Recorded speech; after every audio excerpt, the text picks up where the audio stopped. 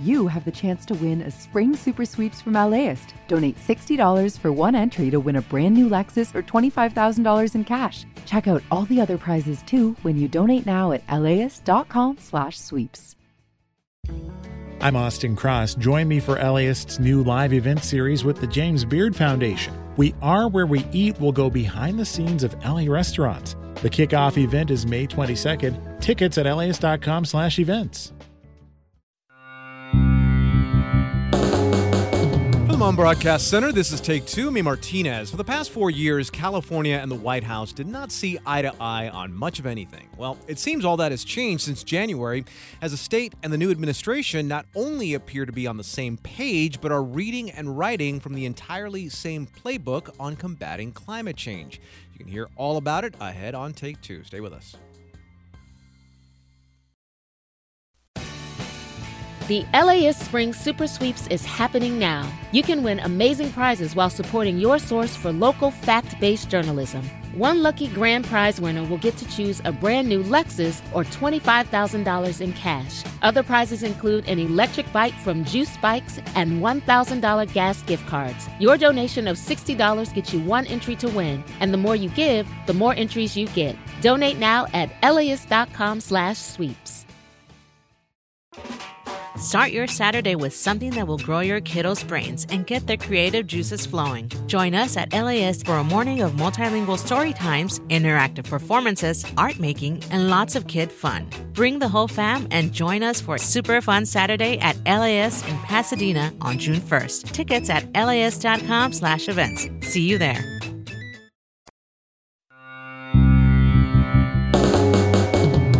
From 89.3 KPCC and kpcc.org, this is Take Two. I'm A. Martinez. Thanks for doing Friday with us. Coming up. This is the type of job there is always a crisis. If it's not a strike, it's a wildfire. If it's not a wildfire, it's a pandemic. There will be that challenge. But it will no longer be Austin Buettner's challenge. We'll hear from him about why the LA Unified School District Superintendent is stepping down in June. That's just ahead. But first, to State of Affairs, our weekly sweep of California politics. Now, it's been a week of reforms, or in some cases, just more talk about reforms, both in terms of environmental policies in the state and also in criminal justice.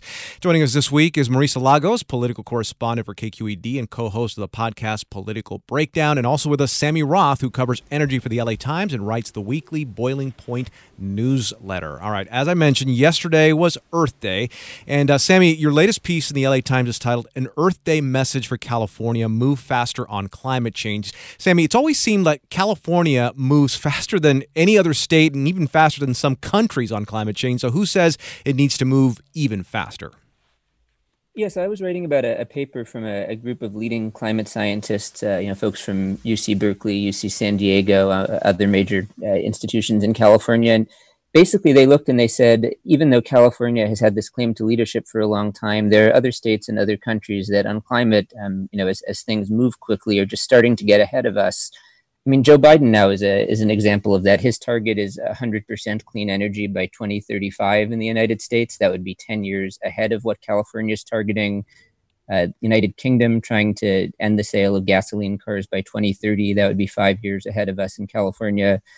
So there are definitely areas where this is, arguably California is not at the head of the pack anymore. And Marisa, Sammy just mentioned how the Biden administration is ramping those numbers up. It would seem that the Biden administration is asking Americans to live in a drastically different world in some ways.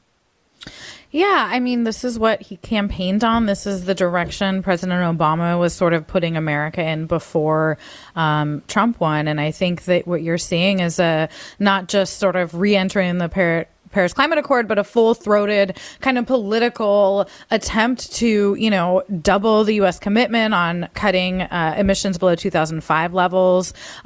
And really thinking about this, I think in the context, and I think this is a politically smart thing, of, the Green New Deal, this idea that there's a direct relationship to jobs and clean energy, because as we're about to talk about, there's still a lot of pushback from fossil fuels and other industries. And that is not just a partisan line issue. And so I think that Biden is really trying to lead and also bring other nations along, of course. So, Sammy, how does Joe Biden's infrastructure bill provide that path to help California achieve their goals as well as the nation's goals? Well, I mean, there are a whole lot of things in it. They want to install 500,000 electric vehicle chargers. They want to spend quite a bit of money and sort of change policies to help build transmission lines, so basically big wires to connect the places where you can generate lots of solar and wind power with the major cities that need that electricity. They want to put a price on carbon, at least to some extent, as a regulatory measure to help incentivize different economies in different parts of the country away from fossil and toward renewable. I mean, they have a laundry list of different things. Marisa, and this would be just us trying to peer into the brain of Joe Biden on this, but do you think that he might have a sense that, okay, what he and Barack Obama did for 8 years was reversed in a lot of ways in the 4 years that Trump was in office? I mean, absolutely. And I think that, if you talk to environmentalists and scientists who study climate change, obviously, and just common sense, like you can't get that time back, right? And so I do think that there's a sense of urgency. I mean, the world has changed in the last 4 years around this issue. I think it's one of those places where we've seen just sort of a really speed up of the reckoning and the support for policies among folks, who may not have been thinking about this even 5 or 10 years ago. But I think he feels under the gun, and we have lost time if you're talking about looking at, those just the numbers and the projections in terms of what the world will look like if nothing is done. And Marisa, I got to be honest. I was surprised in that virtual summit that Joe Biden was hosting. I mean, it's a virtual summit. It's probably easier to attend than if it were somewhere physical that everyone had to go to. But China, Russia, India, Brazil, they all took part. Yeah, and I think that does speak to the fact that this is obviously not just a global problem, but one that, I mean, in some ways, and maybe Sammy can talk to this better, I think the United States was an outlier the last 4 years in the way that we really pulled back. But of course, Biden is pointing out that we're 15% of worldwide emissions. I mean, this is not an issue that the U.S. can tackle alone. Sammy, coming back to the local level on this, Gavin Newsom says he's banning fracking permits starting 2024. So how significant is this, Sammy, in terms of helping the state get to where it wants to be? That's a good question. I mean, fracking is a relatively small percentage of oil production in California. I mean, the statistics I've seen, it's like 2% of oil production in California is from wells that were fracked with that hydraulic fracturing technique. And I think it was just a few dozen new wells last year that were fracked. So it really, I think the bigger aspect of the announcement that Governor Newsom made today was at least in terms of overall climate impact, although the fracking thing has symbolic significance. The other component of his announcement was he was going to order regulators to study the total phase out of oil production in California by the year 2045. And as far as I'm aware, there is not another government in the world that has set a hard end date for oil production. And that's not exactly what he did today, but by asking the regulators to look at this and look at the environmental, the economic, the health impacts of that, it seems to be a pretty straightforward way of setting up a regulation to do that. And Marisa Newsom's move is a bit of a reversal, and the skeptic in me thinks about, the recall that is very close. It's on the verge. It's looming. We like to say that in journalism. It's looming. But how is this ban being viewed? Well, I mean, I kind of alluded to this before. You're not seeing, it's not just Republicans who are pushing back here, although certainly we've seen some very strong statements from Republican lawmakers and others. What you're seeing is a real sort of geographic split. Democrats and labor unions who represent the workers that work in, oil, particularly in the Central Valley, are very concerned about this. I think the challenge politically is going to be, I agree with you. I think that this is definitely a political calculation, but it's an interesting one. And it might tell us a little bit about where the governor thinks kind of his base is and where he's kind of maybe, ceding some ground to whoever's going to be challenging him in the recall. But I do think that, he's going to have to do what we're seeing the Biden administration work hard to do, which is to really make this connection between green jobs and whatever you're doing to sort of limit greenhouse gas emissions. It can't just be one. They're going to have to come back and say, hey, no, we know that these good jobs might be lost, but here's where we're going to transition people. And I think that that's going to be something that Newsom is going to be pressed on, and rightfully so. And Sammy, zeroing in on L.A. for a second, tell us what L.A. Mayor Eric Garcetti has said about all of this, and remind us of what the National Renewable Energy Laboratory thinks the city is actually capable of. Yeah, it was just about a month ago that laboratory, NREL, came out with a study for City of Los Angeles that found that it would be totally feasible for LA to do 100% clean electricity by 2035, which would be in line with Biden's target, and even to get 98% of the way there just by 2030, which is amazingly somehow just 9 years from now. And so Garcetti this week came out and basically endorsed that target in the state of the city and said, yes, we're going to do 2035. He said that Newsom and the legislature, he thinks, should get on board with that as well. One thing I think that was really interesting about that study was that it going back to the jobs question you just asked, they looked at, what would be the overall economic impact on city of Los Angeles in terms of our economy and our jobs landscape from doing that. And LA is, still produces a bunch of oil and has a bunch of gas-fired power plants here. And what NREL found was that it would just be a really minimal impact on our economy overall. They said LA is, it's got a massive annual economic output, and this is just going to be, ultimately a small percentage of it. So that doesn't mean it's not relevant and impactful to those folks who might be losing their jobs, but it does mean that when you look at the big picture, it's not like that's necessarily a whole-scale reimagining of our economy. And Sammy, I read that too, and I hear you saying it, and I know that a lot of smarter people than me are saying this, but it's hard to believe. That's hard to believe. I mean, sometimes the science leads you to a different place than the politics might. Yeah, possibly. Glad we got a science guy here. Huh? I know. I'm glad we do. Smartens up the whole room. Marisa, Eric Garcetti may have 99 problems in L.A., but water ain't one. Water, though, is a problem for Gavin Newsom in Northern California. What did he have to do on water this week? Yeah, it's a little kind of head spinning as somebody who grew up in Southern California that we're having bigger problems in Mendocino and Sonoma counties than, the desert that is Southern California. But that's because of where folks get their water. In Mendocino and Sonoma counties, the governor did declare a drought emergency. These are places where the water comes largely from the local watershed. So the lack of rain this year has really hit them hard. Down south, you guys rely on the Colorado River and other sources that are coming more from snowpack, which isn't as great as it could be, but it's not quite as, badly hit. And so what you're seeing is Republicans especially want a statewide drought emergency because that lets them regulators essentially relax environmental standards around reservoir release, river flow standards, and things like that. Newsom is saying, no, I want to be targeted. And he's pointed out, and I think this is right in some ways, that we are at a much better place in terms of just the water use. People are more used to conservation than they were even a decade ago.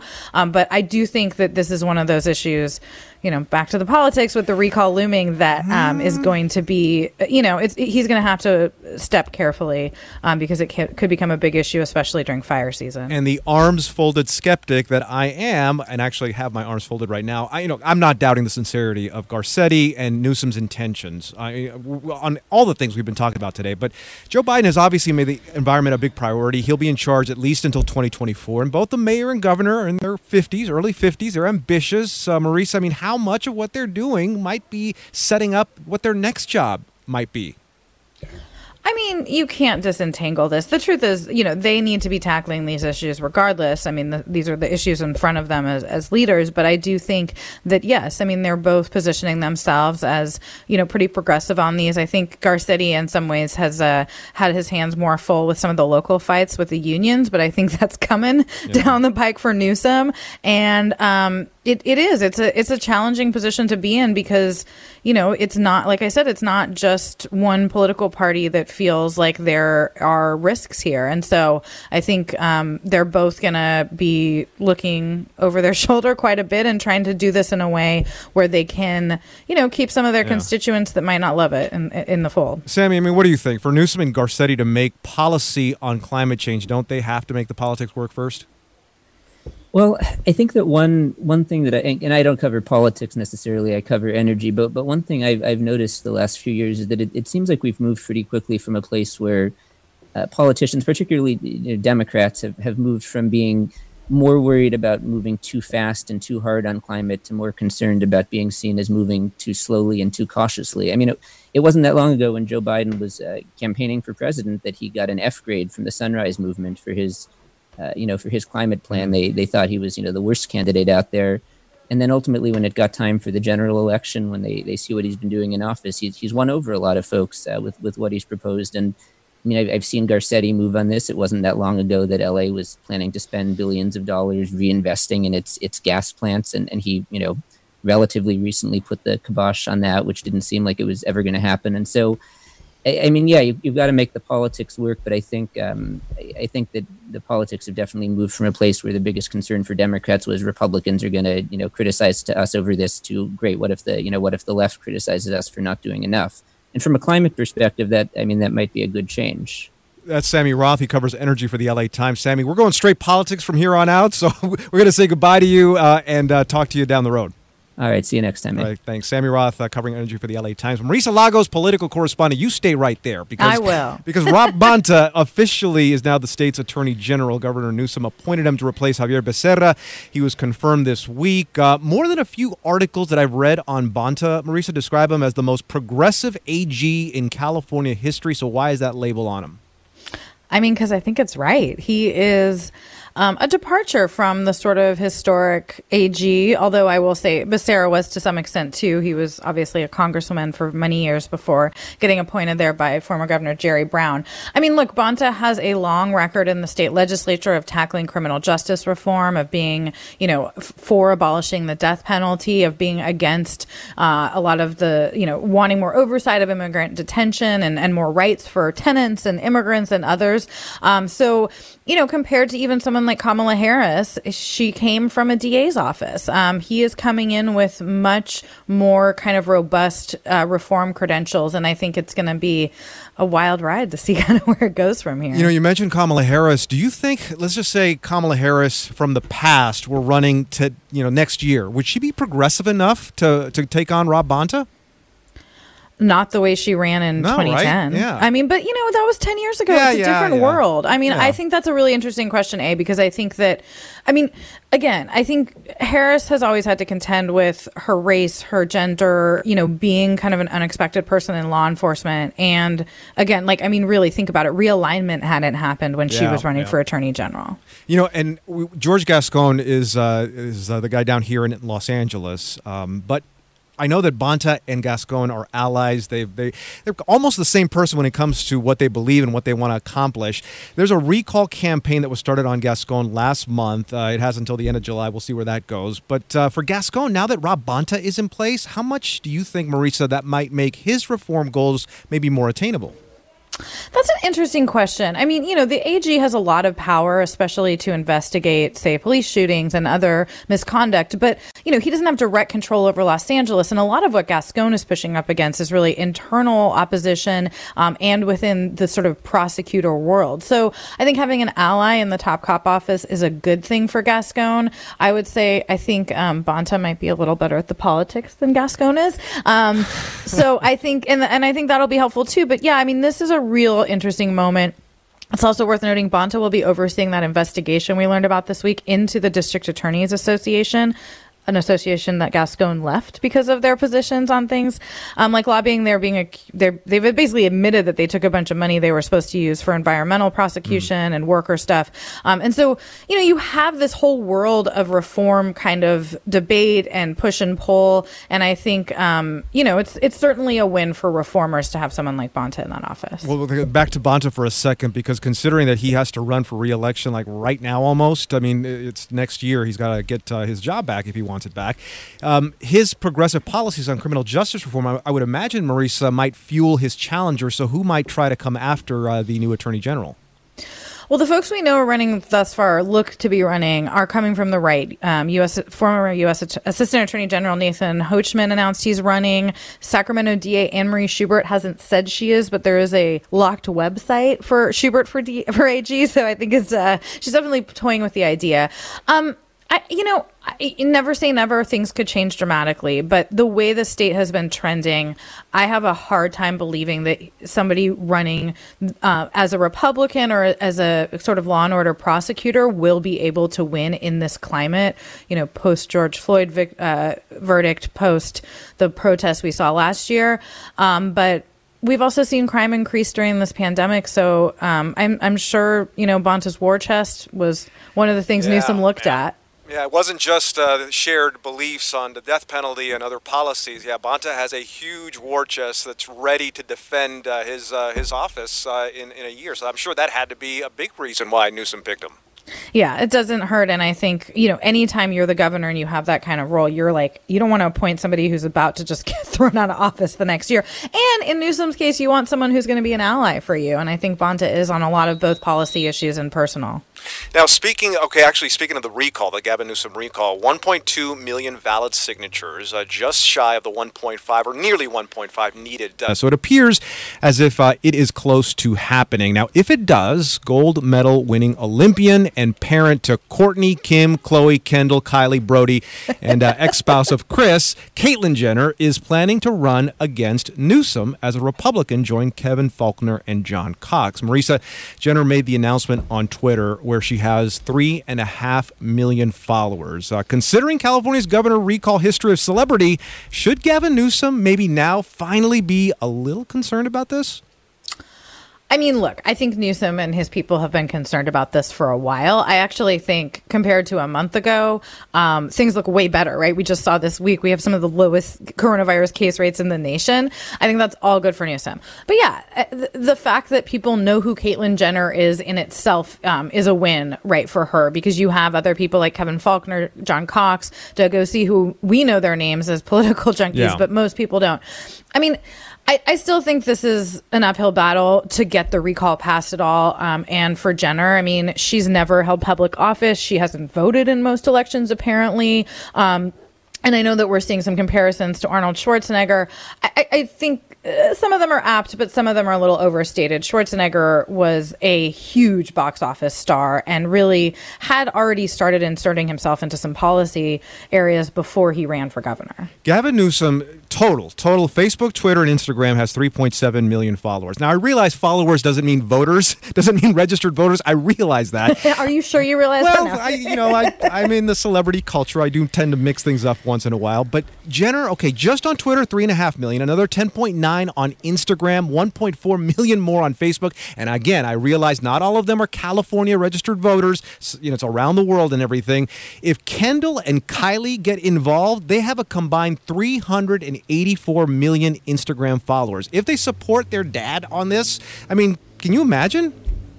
Yeah, I mean, I think it could be helpful. I think, though, sometimes the Twitterverse is such an echo chamber. And at the end of the day, like, you could have them telling their followers to vote for Caitlyn Jenner, but are those people registered to vote? Like, what's the ground game? Like, I mean, there's a lot of, just practical considerations. And it is, I mean, I think as somebody...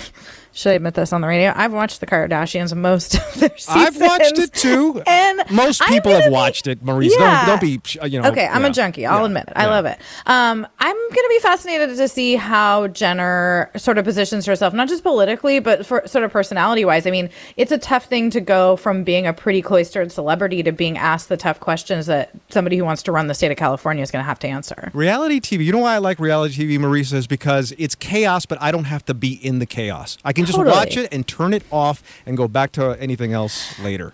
And I think to your point, will they insert themselves? I mean, these are very wealthy people with their own brands to worry about. And Kim Kardashian, while, she's made some deals with Trump to get the criminal justice reform she likes, I don't know if they'll agree politically on everything. No. I mean, who knows, though? Who knows? Family might come first. Maurice Lagos, political correspondent, reality show junkie. She's also the co-host of the podcast Political Breakdown. Marisa, have a great weekend. Outed on KPCC. Thank you, More Take Two coming up in 60 seconds. Stay with us.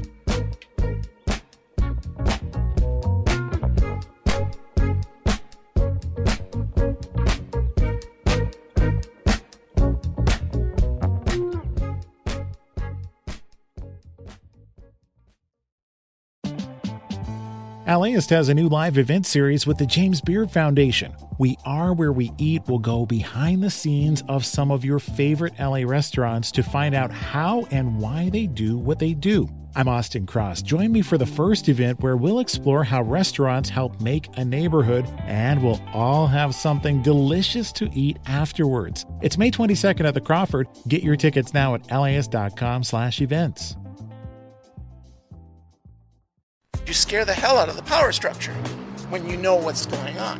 The journalists of LAist work for you. I'm LAist correspondent Jill Replogle. Orange County is experiencing rapid change, demographically, politically, and in its built and natural environments. I help people navigate those changes and build connections with their OC neighbors. LAist, independent journalism, fact-based journalism.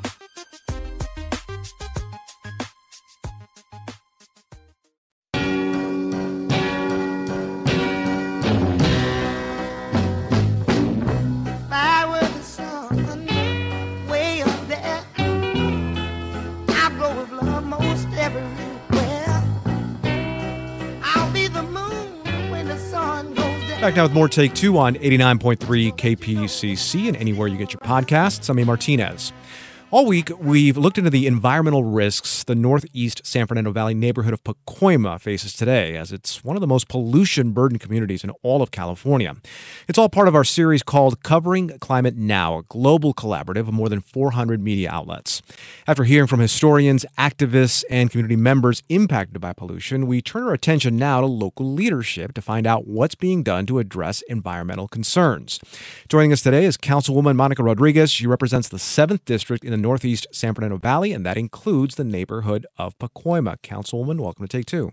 Thank you for having me. Now, yesterday we spoke with activists at the local environmental justice organization Pacoima Beautiful, and they expressed concerns over air quality and emissions that come from several sources in Pacoima, such as freeways, landfills, industrial facilities, a lot more other stuff too. What other environmental concerns have you heard from constituents and community members in your district? Well, among some of the other contributing factors is the fact that we also have a very limited access to open space and trees and just all of the history of environmental injustice that has endured this area.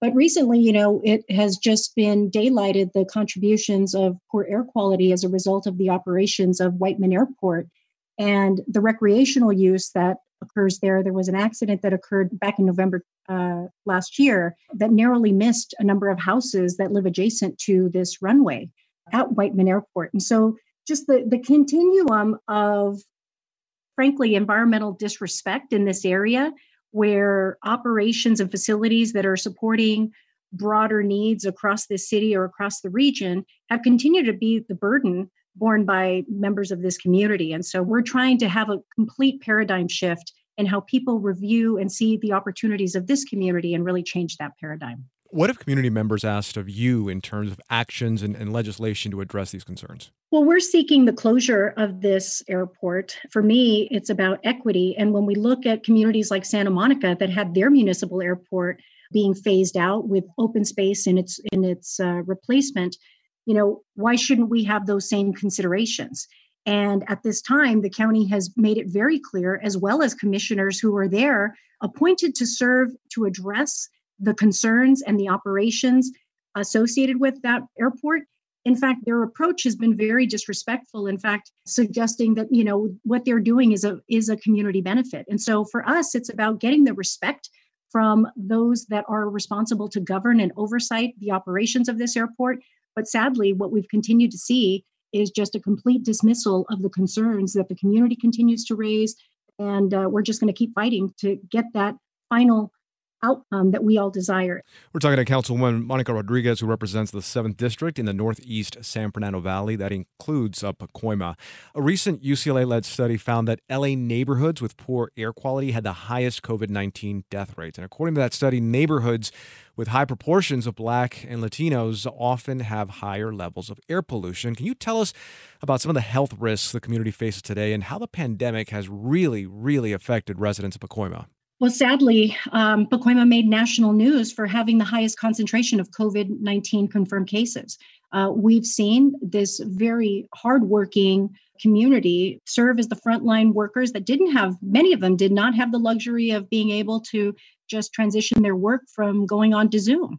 Sadly, we had to do a commemoration of those lives that were lost disproportionately in communities like mine, where we have these individuals that, again, on top of already having respiratory issues, now contracting COVID-19, we saw the exponential rates of those that were impacted by this pandemic as a result of the pollution that has historically plagued this area. And we need to change that trajectory. This community deserves it. So many other communities deserve it. But this has been historically the kind of disrespect in land use policy that has occurred in this area for generations. What other legislative actions are you working on and planning on going forward? Because we mentioned Whiteman Airport, and that everyone we've talked to seemingly has that as their main central issue around it, though. And aside from it, what other things do you think Pacoima would benefit from if they get addressed as soon as possible? Well, one of the policies that I implemented in the wake of discovering that there was a gas leak at the Valley Generation Plant was installing the mitigations to protect the community. It was unfortunate that the Department of Water and Power was not quick to notify us we had a gas leak at that facility. We are now pushing, myself and Councilwoman Martinez, whose district actually includes that generation plant, working to phase that out of operation in the San Fernando Valley. But in the interim, I've sought and led the fight to create a mitigation fund for residents in that area. Because again, these are some of the things that our community has not gotten that many other communities have benefited from. You have folks that live around LAX, for example, who get the financial support, or even if they live around Burbank Airport, to help upgrade their homes to insulate themselves from the noise. None of those types of investments have ever been offered here in this community. Is why I fought for a mitigation fund by the Department of Water and Power to help protect families, make sure that we have air quality monitors and that we have filtration systems installed in neighboring residences. And so those are some of the things that I'm leading here to help mitigate on an interim basis and address some of the concerns that have resulted in these operations until we can get these facilities closed down. And Councilwoman, you know this as much as anyone else, being from the area in the San Fernando Valley, that the residents there have been dealing with this for a long, long time. We spoke with the Pacoima Historical Society. Crystal Jackson was taking us through the history of that. But in a weird way, I mean, is there any silver lining to the dark cloud that was and is the pandemic, that all of these things are out for everyone to hear? Now, no one can deny and no one can avoid the issues that a neighborhood like Pacoima has been going through for decades, and highlighted by what's happened in the past year. Absolutely. I think it's been a culmination of all of these factors. And given the pandemic, that it was clear the disinvestment and, the historic underinvestment in these areas was compounded by the pandemic. And I think it has helped provide the spotlight on exactly what we're talking about. When communities of color have been talking about equity issues, this is what we're talking about. There has been an injustice in the planning of communities like this historically, and we're overdue in delivering a different outcome for these areas. And I'm just proud to be here at a time where we are now seeing and I've been a part of helping to champion these changes. And it does take time to unwind decades of underinvestment and the environmental impacts. But I really do believe that all of these factors have contributed to this right moment, along with the change in leadership at the federal level that I think is going to avail a lot more opportunities to make greater progress in a short amount of time. That's LA City Councilwoman Monica Rodriguez, who represents the 7th District in the Northeast San Fernando Valley. That includes Pacoima. Councilwoman, thank you very much. Thank you so much. And to learn more about covering climate now, you can go to LAist.com. That's LAIST.com to see more of our coverage, and also to hashtag Climate Emergency Week for stories from the U.S. and around the world.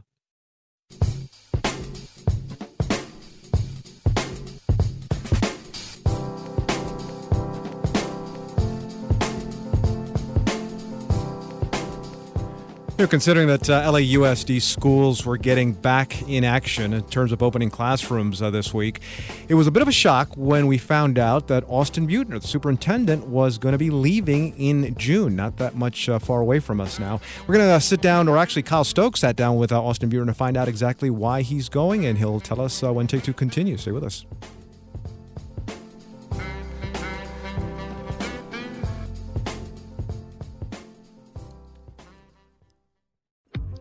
The journalists of LAist work for you. I'm LAist senior health reporter Jackie Fortier. That's where you see the necessity of having to educate our community. I explore how your health is directly affected by rising temperatures, wildfire smoke, dense traffic, oil drilling, airport noise, and overcrowding, and find possible solutions. LAist, independent journalism, fact-based journalism.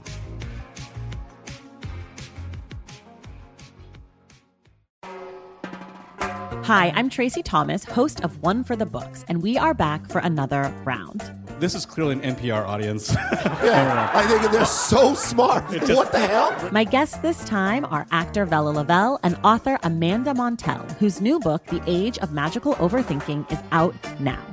Join us on May 15th at the Crawford Family Forum for book talk, trivia, and hot takes. Tickets can be found at laist.com/events.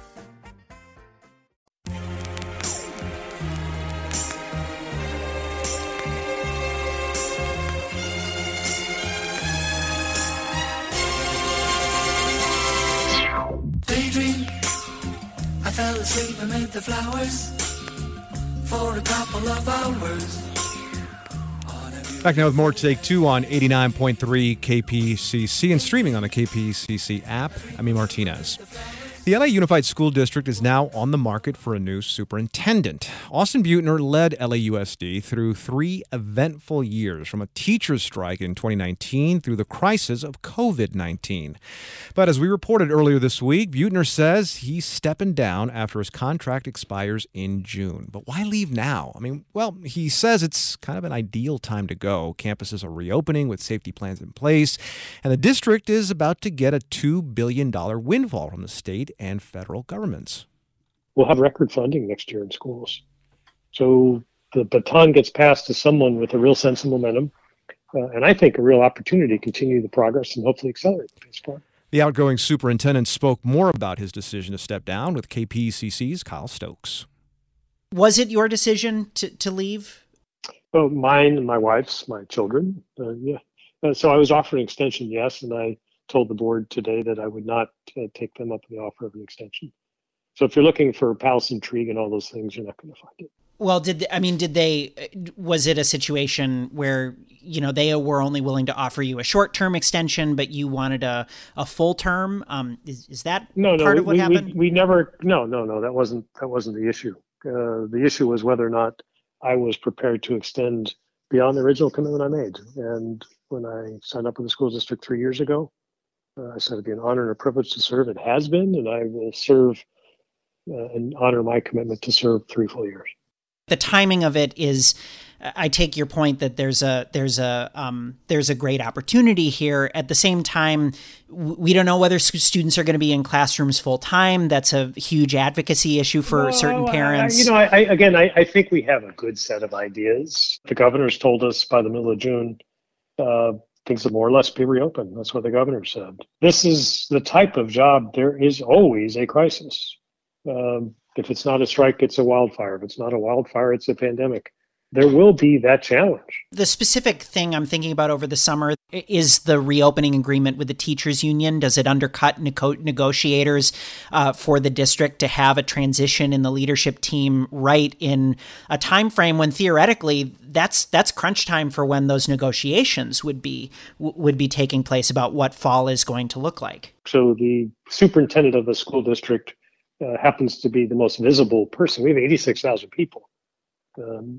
In leadership, we have people who have built and handle the relationships with our labor partners on a day-to-day basis, who can carry on and do that work. And I'm absolutely confident that they're going to arrive at a good place with our labor partners on whatever needs to happen to continue to reopen schools the right way, including providing that in-person instruction we know students need.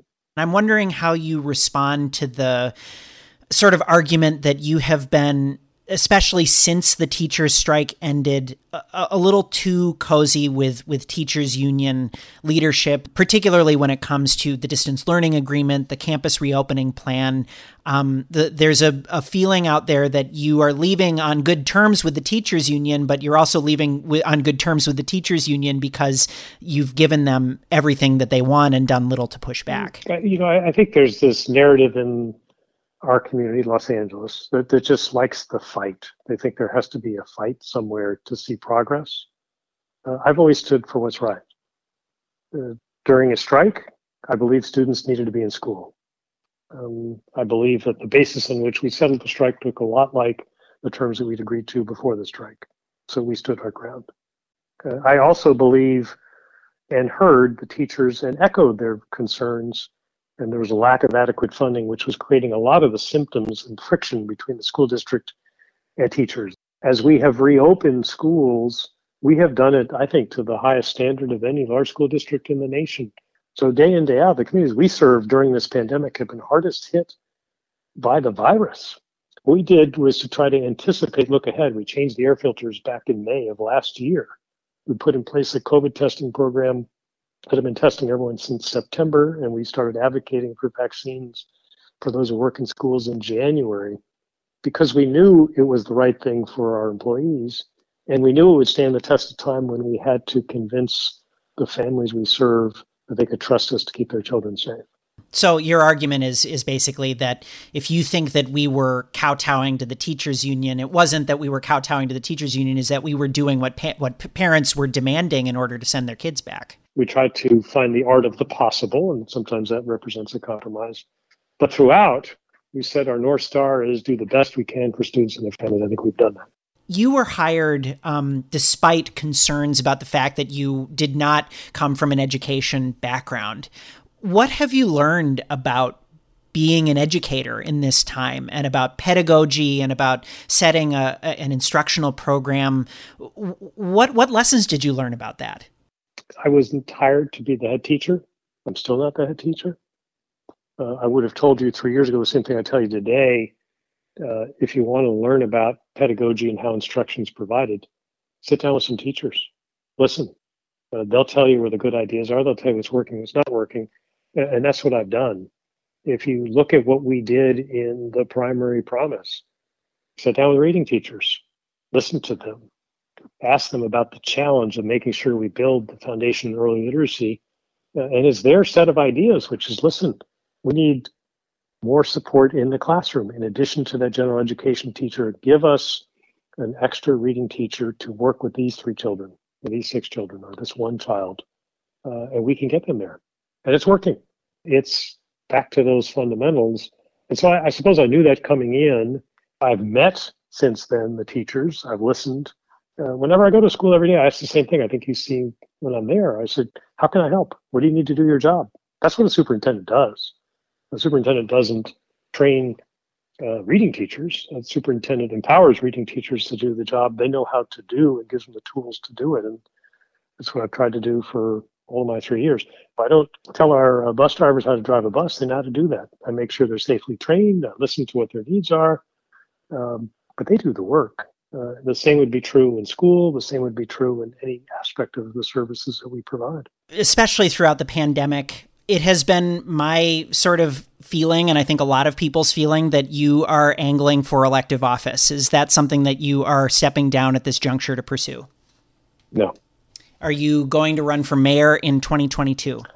Right now, I'm getting up tomorrow. I'm going to schools, and I'm going to continue to do the job that I was hired to do. And we'll see where life takes me after that. I don't think elective office looks like the next chapter for me, but we'll see what life holds. I have worked tirelessly over many, many years to make a difference for the community in which I live, and I'm going to continue to do that. That's LA Unified School District Superintendent Austin Beutner. He spoke with KPCC's Kyle Stokes. Beutner recently announced he's going to step down in June after 3 years as LAUSD's leader.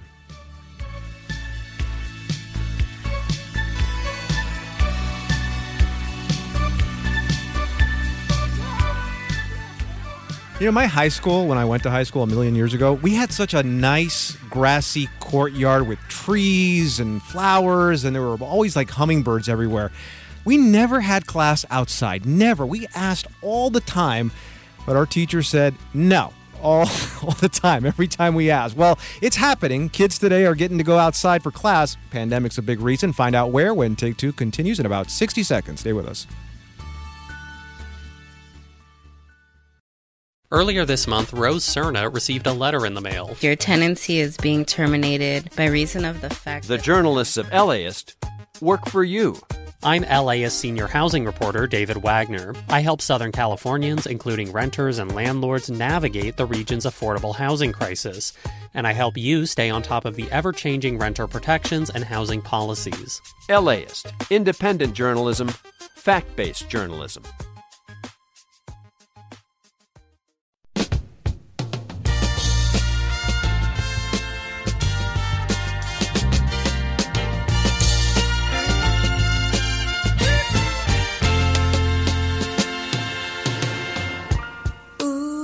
watch out, things are gonna get easier. Back now with more Take Two on 89.3 KPCC and kpcc.org. I'm E. Martinez. On a warm, sunny day in L.A., a black van pulls up to a park, and 11 elementary school kids stream out on the grass and begin conducting science experiments. The class is part of a pilot program to expand outdoor learning in the L.A. Unified School District, where some neighborhoods were hit especially hard by COVID.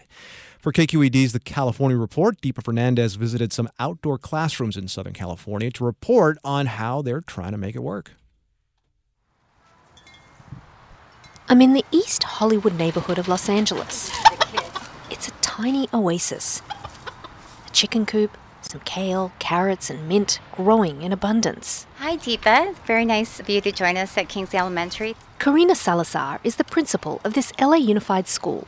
She's taken me to one corner of the school's playground, right by a thriving edible garden. Where our students come out to get their hands dirty. That was pre-pandemic. COVID hit this area of LA hard, and with students at home learning on Zoom, the campus and surrounding streets have been very empty. But that's about to change. When discussions began about bringing students back to campus, Principal Salazar saw an opportunity to use the outdoors as a classroom. We really were inspired on how to take heat island zones and make more green spaces so that they're healthier environments for staff and students. Like so many schools in LA, this campus has a large outdoor play area, but much of it is blacktop. Yet Salazar saw the possibility for creating classrooms in various parts of the playground. Principal Salazar leads me into the kindergarten play area, which was mostly blacktop. Welcome to our kindergarten outdoor classroom. Now it's like a nature clearing in a blacktop desert, with little wooden tables and wicker armchairs for the children, a wagon with baskets for the teacher to wheel the lesson supplies around, all atop a bright green woolen rug. The school had help from Claire Latanay, Associate Professor of Landscape Architecture at Cal Poly Pomona. We want intimate spaces, so you see the raised planter with shrubs growing on them, and these are shrubs that will grow 2 or 3 feet tall and give a sense of separation. The classroom was designed to take advantage of the morning shade, but has large outdoor umbrellas for when the afternoon sun hits, says Principal Salazar. Our classroom spaces are meant to be flexible. We can transport them to other locations. The school has 4 of these outdoor classrooms set up across campus. It's a pilot program done in partnership with Green Schoolyards of America. It's easy to see why kids would love being out here, sitting in a circle on tree stumps instead of chairs. But what about the teachers? More than half of them indicated that they would want to be out here at least more than half of the day. Salazar knew her staff would need training to transition to teaching outdoors. Our school team spent a whole weekend in professional development session by grade span so we could really customize the content. As I'm being shown around, 2 teachers arrive to the otherwise empty campus. Beautiful environment that we have. Dennis Stain teaches Spanish immersion 2nd grade. He's with another teacher, Anna Mazchek. They're seeing the outdoor classrooms for the first time and can't quite believe it. I'm so excited about this. Especially with COVID and everything, allowing the kids to be outside, allowing them to see, to smell, to touch, to hear, all these things that they haven't really been able to do. Salazar says the key is having teachers be able to opt in and sign up to use the classrooms when they want. It's not being forced on them. It's really an element of choice and teacher empowerment. Kingsley students will rotate between their regular inside classrooms and the outdoor spaces. But over in Orange County, students at an elementary school there have been back in school since November. And they made it happen in part by using their school's outdoor space more full-time. If your name rhymes with Derek, you may wash your hands, Derek. Here we go. This charter school in Aliso Viejo, the Journey School, had full-time outdoor kindergarten classrooms long before COVID hit. The space is strategically set up to allow for different kinds of learning. The children garden. Here's Justin with his gardening gloves. Are you doing some gardening today? I'm going to help her pull out the weeds. There's an area with wood pieces so they can build. I got this kindergarten classes are based on the Waldorf principles of learning through play. School director Gavin Keller says being outdoors has helped keep everyone healthy, even through the winter COVID spikes. This is the 4s. This is Mr. Kill Collins' first grade class. 1/3 of the class are 6 feet apart on long picnic tables under tent canopies just outside the door to their classroom. It's math time, and Kill Collins keeps his eye on his outside kids through the classroom windows. Hey, Lily and the friends outside, have you written your name where it says name? Mr. Kill Collins has his class split into 3. Kids inside with him, kids outside at the tables, and some on Zoom. Jam, a little louder, I can't hear you, honey. He's live Zooming a math lesson. They go all the way to 20. The teacher is standing right by the window with his laptop set up and a mic so he can live Zoom. All right, outside friends. We're looking for the first stop on the 4s. Matthew, do you know what it is? He swivels his head to see the children outside, and an aide is present to help them if they need it. What is it, man? Kill Collins is juggling a lot, but he seems able to have eyes on all his kids, whether they are inside, outside, or on Zoom. Right, Gavin Keller says his teachers have really embraced this method, and parents love that their kids can be back almost full-time. But there are some challenges in having an outdoor classroom. A big one is the weather. We had a storm 3 weeks ago that came through that was fairly significant, and we were unable to offer that instruction outdoors.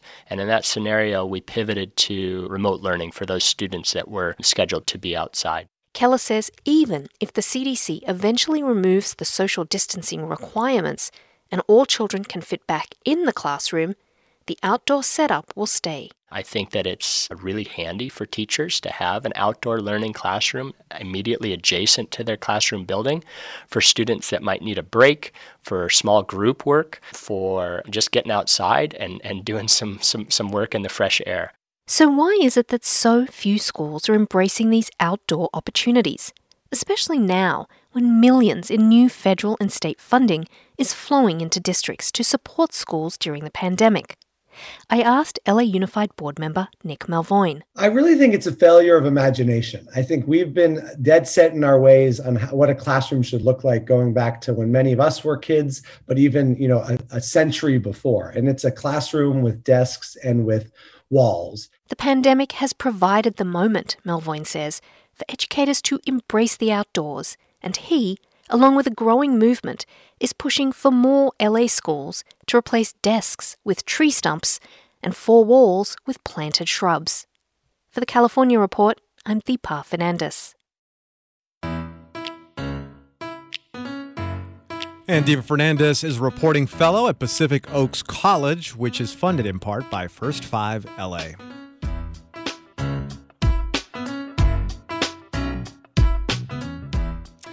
If you missed any part of Take Two, and I know I say this pretty much after every show, but it was a good one. Really good show today. You really ought to go wherever you get your podcasts and listen to it. There we will be waiting to be heard by you. You can find us on Twitter at Take Two. I'm there as well, at AMartinezLA, at AMartinezLA, good for Twitter and Instagram. Thanks for listening. Thanks for trusting us with your time. Take Two is back Monday at 2. Marketplace is next. As a farmer's son from a desert region in California, J.B. Hamby thinks a lot about water. I spent a lot of time digging up history, particularly about water, which is the origins of the Imperial Valley. How this 28-year-old became the youngest lead negotiator on the Colorado River ever. And how he could shape the most consequential negotiations to date. Listen to Imperfect Paradise, the Gen Z Water Dealmaker, wherever you get podcasts.